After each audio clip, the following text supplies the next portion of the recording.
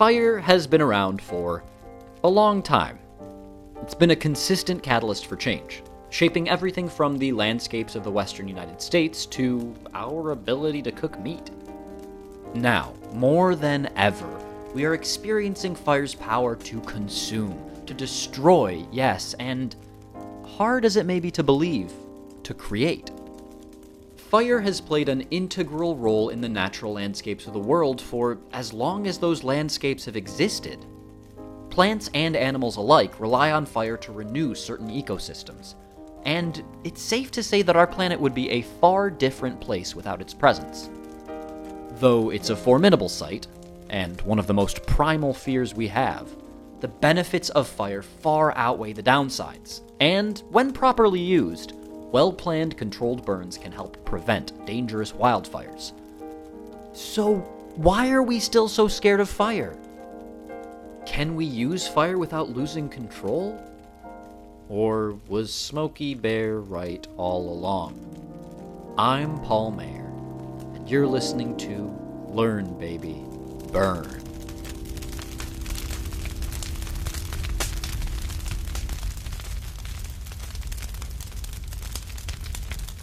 Fire has always been here. Our planet was born of fiery collisions and eruptions, and fire's role in the creation and development of terra firma is unmistakable. Earth's ability to create fire has taken many forms.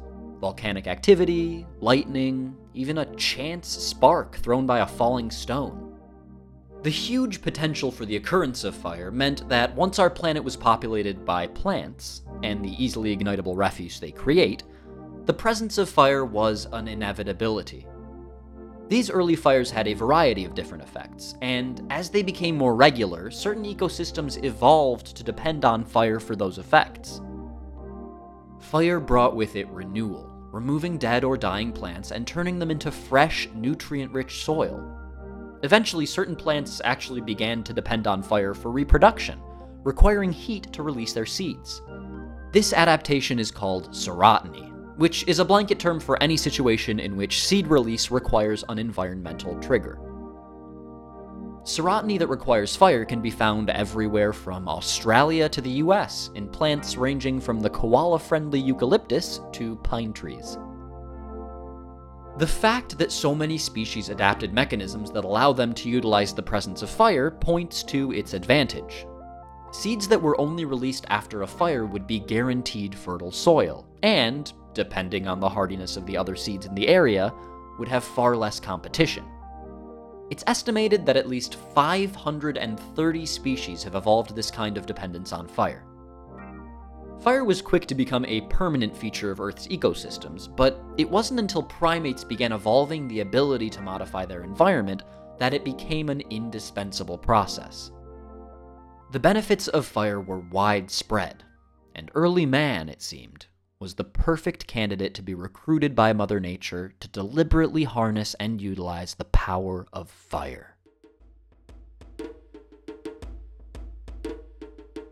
Humans have benefited from their relationships to many things during their tenure on Earth.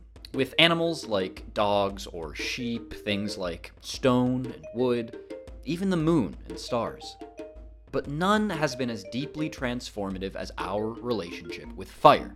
Now, scholars agree that fire was most likely controlled by humans for the first time about 1 million years ago, but its use was simple: to provide warmth, light, and allow for cooking, essentially. As humans planted the seeds for civilization as we know it, they began spending much more time in one place, creating permanent settlements as they shifted away from their previously nomadic lifestyle. Settling in one spot meant that foraging was limited to the area surrounding your dwelling, which quickly led to the need for reliable, renewable food sources. This need led to the development of agriculture, which forced humans to take a more active role in managing the land on which they had settled. Early man's only teacher was the earth itself, so they mimicked the techniques they'd seen work in nature. They planted near available water sources, sometimes even in wetlands, following what they'd seen work for the edible plants they'd previously foraged. Instead of massive monocrops, they would create arrangements of assorted edible plants, smartly arranged to allow plants to form symbiotic, advantageous relationships. Just as we were able to understand the positive impacts of permacultural practices, we quickly became attuned to the way that natural processes affected our ability to harvest food. Events like rainstorms and droughts had very direct impacts on food sources, but there was something more mysterious about fire. It couldn't have been immediately clear what fire's impact was, as I'm sure many early humans that saw fire immediately ran in the opposite direction, never to return to the site of the burn. Eventually, however, man realized that they could safely watch fire, and after the fire had passed, examine the site of the burn to see what had happened.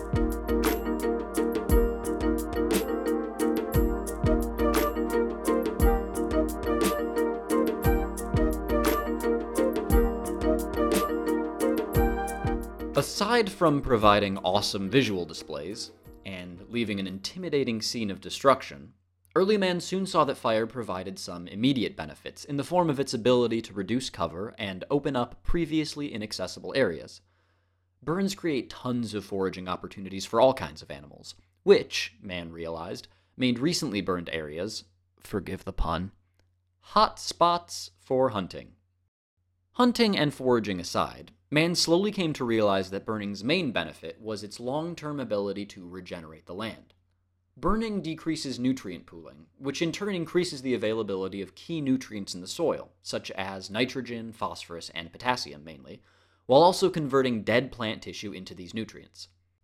More nutrient-rich soil means more well-nourished plants, which means better harvesting and foraging for animals of all sorts.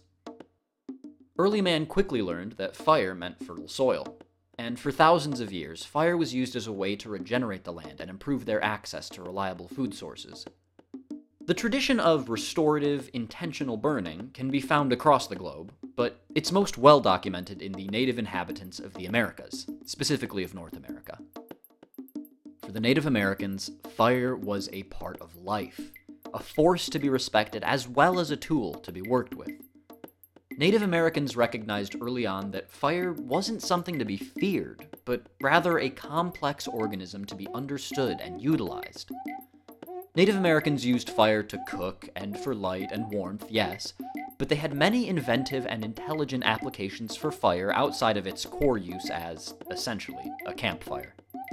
They would deliberately set fire to certain habitats, using the resulting blaze to corral animals like deer and elk out of dense, inaccessible areas into open fields or gorges, a practice known as a fire drive. They also used fire to aid in the gathering of grasshoppers, driving them out of fields and towards groups of nearby hunters, waiting with open nets to catch the fleeing insects. Fire was also important in the production of basketry materials, tobacco cultivation, you name it. They burned before the harvest, after the harvest, and, in the case of some plants like tarweed, even during the harvest, drying out the tarweed seed pods to make them brittle and easier to gather. Their use of fire was so prolific that some researchers have described certain native tribes as being a part of a pyroculture. Fire was a huge part of their way of life, and it's hard to argue that it did anything but improve their lives. Native American use of fire continued for thousands of years, leaving behind a record of a culture that was as vibrant and resourceful as it was inventive. Native Americans, and all indigenous animistic peoples, benefited greatly from their close connection to the land on which they resided. It's safe to say that the land too benefited from their intelligent, respectful use of its resources, indicating a beautiful symbiosis that truly reflects the best of what can happen when we act according to the needs of our environment. Unfortunately, this symbiotic beneficial relationship to fire wasn't set to last forever, due to one potent, unforeseen force: colonialism.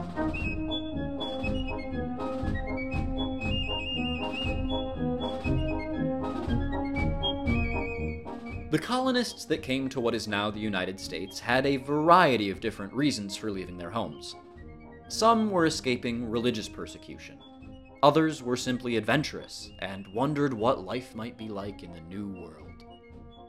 And there were some that thought that America was the perfect place to go make their fortune. Whatever their motivation for moving across the ocean, the colonists weren't going to America for a vacation. They were settlers, looking to establish new towns and cities in a land of untapped opportunity.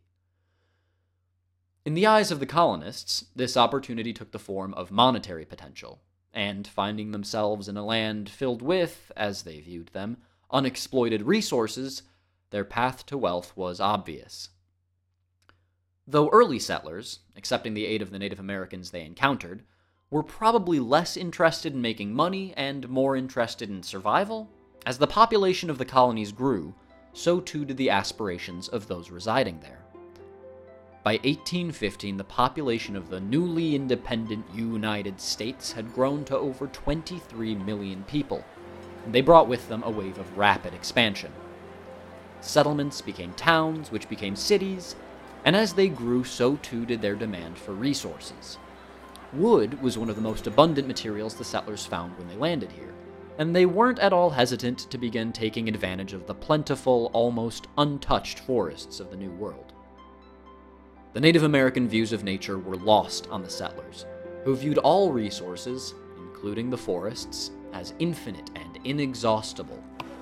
They clear-cut for miles, using the wood for shelter, warmth, and, perhaps most notably, as a material to build millions of miles of fence. The domestication of animals wasn't a widespread feature in the Americas until the settlers came, and domesticating animals required enclosures for said animals. Early fences were rather inefficient, and required some 8,000 hand-split rails for a 40-acre enclosure. Let's assume it took 400 trees to make those 8,000 rails, and that for a settlement of a few hundred people there would be some 4,000 acres of fenced-in land. We're looking at 40,000 trees, just for a small settlement, just for fences! Although settlers attempted to restore the land they had ravaged, they did so with little to no understanding of what they were doing. They tried using fire to reclaim many of the forests they had decimated, to be used as farmland. But since they had clear-cut so much land and left behind so much refuse, the fires they started burned ferociously and out of control. These man-made fires, in addition to the naturally occurring fires that littered much of the United States, left quite a legacy of destruction. It's estimated that in the years between 1870 and 1920, thousands of people died in the forest fires that were burning 20 to 50 million acres a year, which made people understandably fearful.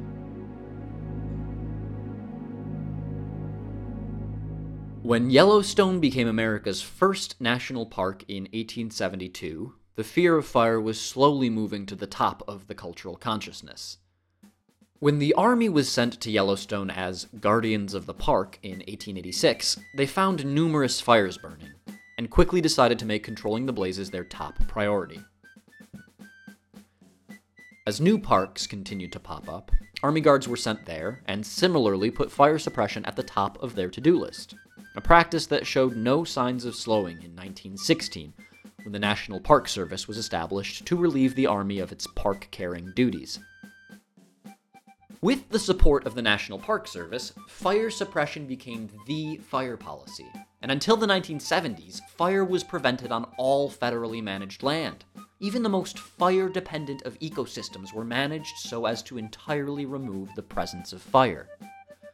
To those implementing the removal of fire, it made sense. Less fire meant, well, less fire, right? Only now do we understand the short-sightedness of this policy. Removing fire in fire-dependent environments only made them more prone to future, more unstoppable fires, while weakening those ecosystems and negatively impacting wildlife.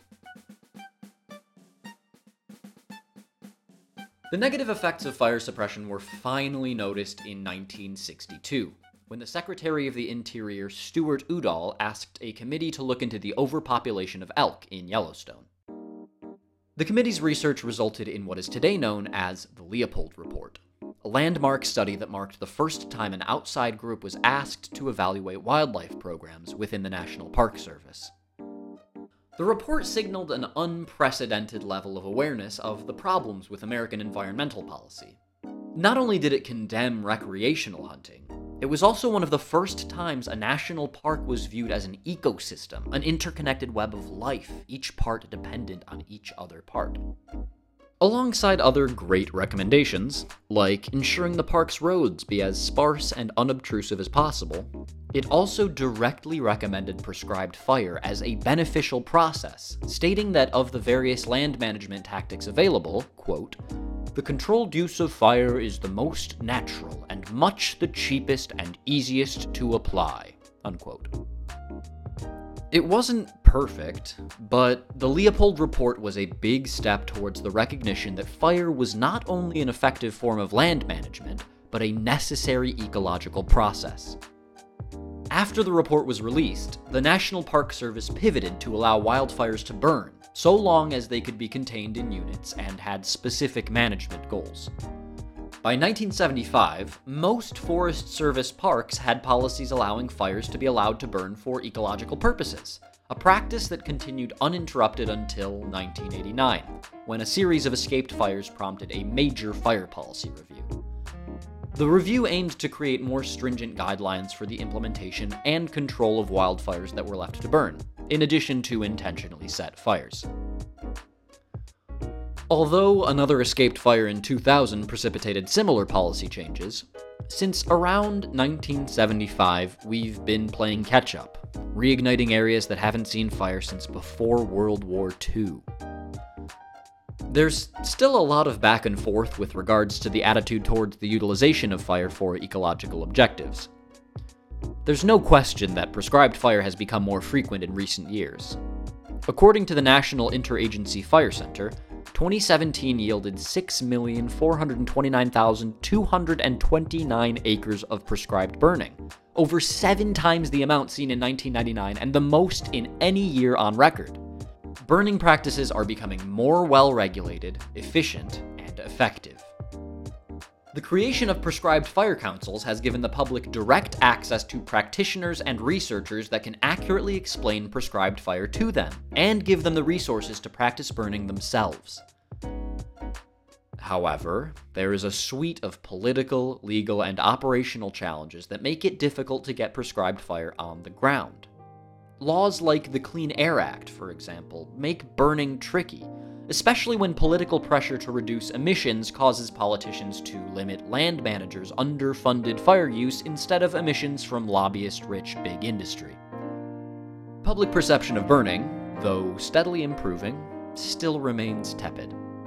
Unsuccessful burns are far more likely to be focused on by the public, and as climate change creates drier, hotter environments, safety and control are only going to become bigger challenges. Inadequate funding is both a result of and a contributor to public unease regarding fire. Without the proper funding to share the benefits of burning, the public remains in the dark. And so long as the public is convinced that burning is scary and dangerous, funding remains hard to find. Luckily, it's easier than ever to share the positive effects of burning. Social media lets us circulate all parts of the process, and makes people aware of the very real positive effects prescribed burning can have. There's never been more research on prescribed fire, more impetus to investigate and practice it. We're living in an era of great uncertainty, yes, but we also live at the peak of decades of effort by those that came before us. Ours is a great task, to stand on the shoulders of the scientists and practitioners that came before us and continue onwards in the face of great opposition. And make no mistake, the opposition is great. Our president has been very clear that he does not believe in climate change, and his efforts to gut the agencies that work to protect the environment have been effective, to say the least. But there's hope. Together, we can burn this country to a better place. Together, we can fill a prescription that has existed in this country since the very beginning. A prescription for fire.